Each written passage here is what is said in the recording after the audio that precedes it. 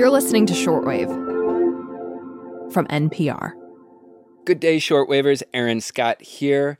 As we've talked about many times on the show, the COVID pandemic has highlighted just how much the air we breathe matters. And science correspondent Maria Godoy is here to talk to us today about air in a very important type of building. Hey, Aaron. Welcome to the Science Desk. Thank you so much, Maria. It's a joy to get to talk to you. Yeah, likewise. And, you're right. Air quality is really important in schools. I actually want to start this episode by handing the metaphorical mic to Tracy Washington Enger. She says, actually, the pandemic has made her job easier. It is such a hallelujah moment. Absolutely. A pandemic hallelujah. I will raise my hands up to that. So what is she talking about? So Enger works at the Environmental Protection Agency's Indoor Environments Division. For more than 25 years, she's been fighting to improve the air quality inside of America's schools. She's very deeply passionate about the issue. She says the benefits of better air quality are well documented and substantial. One of the things that has been a real mission for us has been to help schools recognize that creating healthy learning environments is really connected to health and academic performance. But America's schools are really old. There was a 2013 survey that found even back then, the average school building was constructed more than 40 years earlier. A lot of schools face major challenges when it comes to making air upgrades. Right, and I'm guessing we're talking here about that constant struggle in education where the schools have way more needs than they actually have a budget to cover. Exactly. But today on the show, I want to talk about how there are a few hopeful signs, including some federal money and a new awareness of air quality because of the pandemic. We are going to get passionate about clean air. Woohoo! You're listening to Shortwave, the daily science podcast from NPR.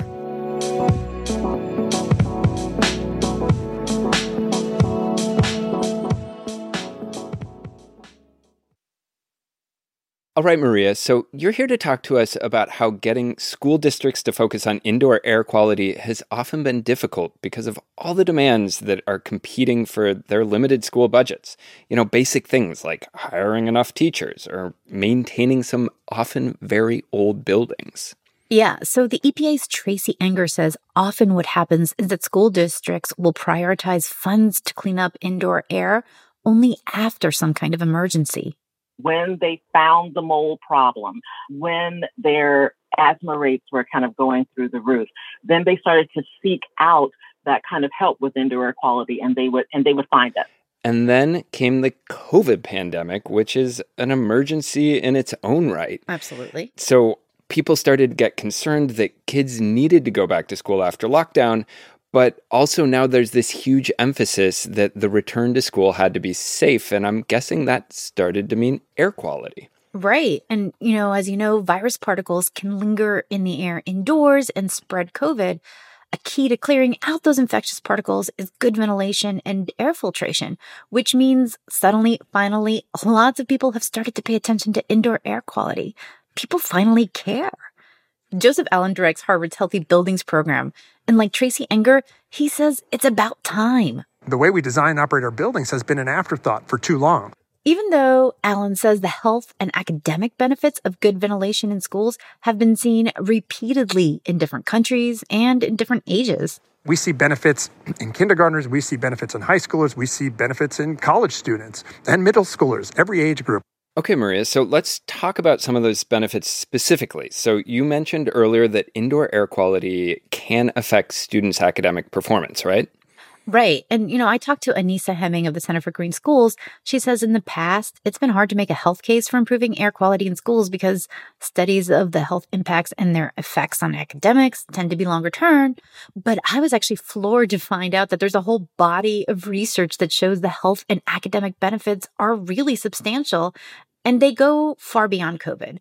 So when a room is better ventilated, influenza rates, asthma attacks, and absenteeism go down, reading and math test scores go up. Less carbon dioxide builds up in a room, which helps students think more clearly. And by the way, researchers have actually seen these benefits in workplaces too, where better air quality is linked with clearer thinking and more worker productivity. But now in the COVID era, Improving indoor air quality, also has the huge benefit of substantially reducing the risk of transmission. For example, one study of Georgia schools linked improved ventilation strategies combined with HEPA filtration to a 48% lower rate of COVID. Wow, that is significant and great. So if a school does this right, what exactly needs to be done? Because, obviously schools vary all around the country. Some of them are getting pretty old. So kind of give us the overall picture. Yeah, a lot of them are. And there was a recent government report that found 1/3 of all schools have outdated HVAC systems. Some don't even have mechanical systems to bring in fresh air. Last year, the Center for Green Schools published a survey of more than 47 school districts representing 2.5 million students in 24 states.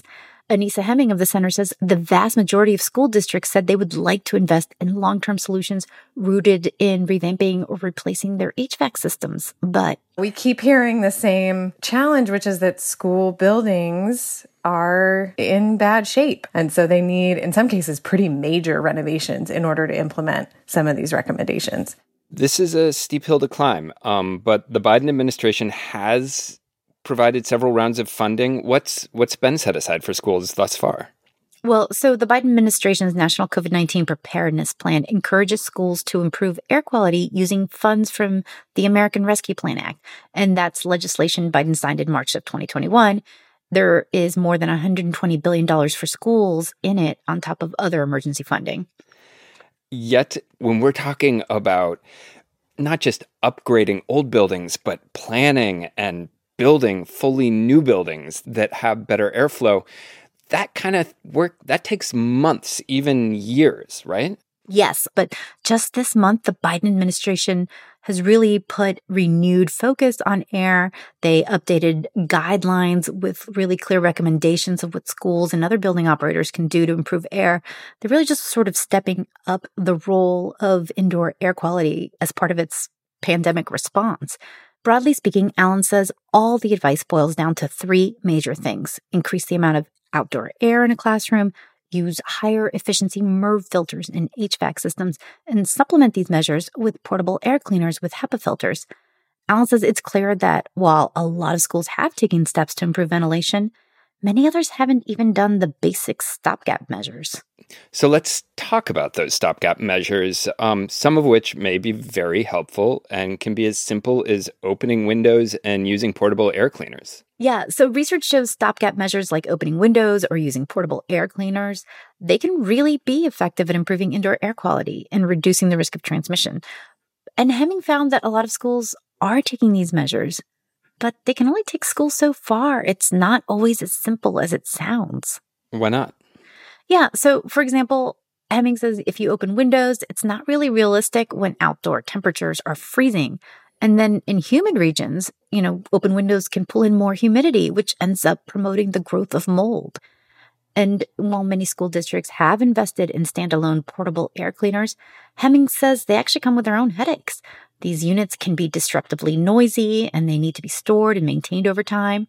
That is why a lot of school districts would prefer to invest in a long-term solution, like upgrading HVAC systems. And a lot of people did some deep dives into the different air filters back at the beginning of the pandemic and discovered that they're not really all created equal. And especially with COVID, the industry has just exploded and started pumping out all sorts of filters with different technology that are making all sorts of claims that aren't always backed up by science.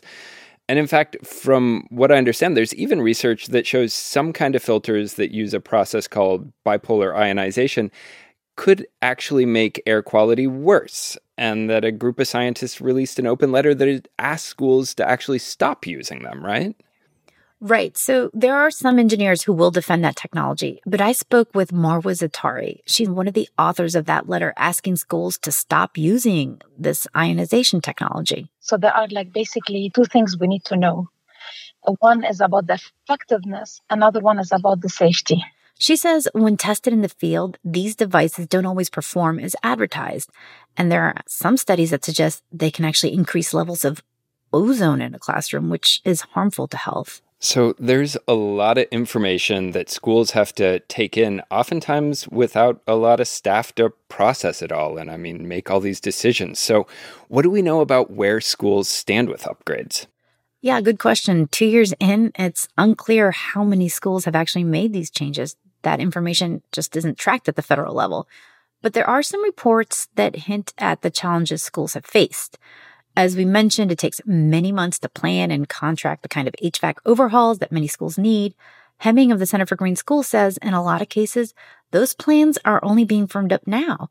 And a recent survey found many school districts are worried that they're not going to be able to complete the work by a September 2024 deadline under the law, especially because of supply chain issues and labor and material shortages, which we've all heard of. So you're saying they would actually have to give the money back before they have a chance to use it?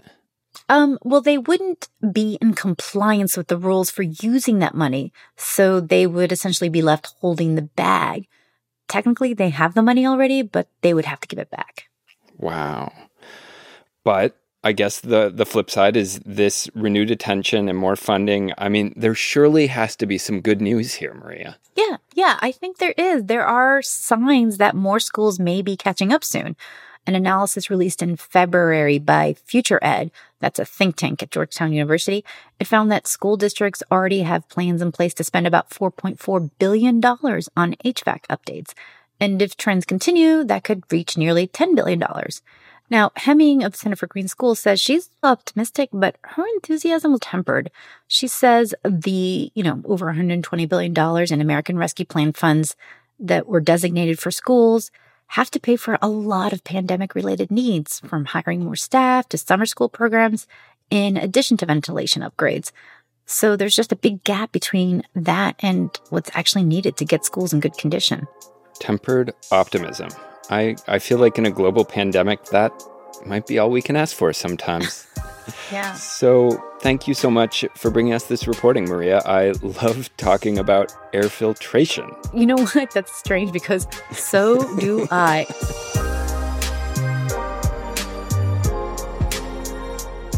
Today's episode was produced by Eva Tesfaye and edited and fact-checked by Giselle Grayson, who is also our senior supervising editor. The audio engineer for this episode was Neil Tevault.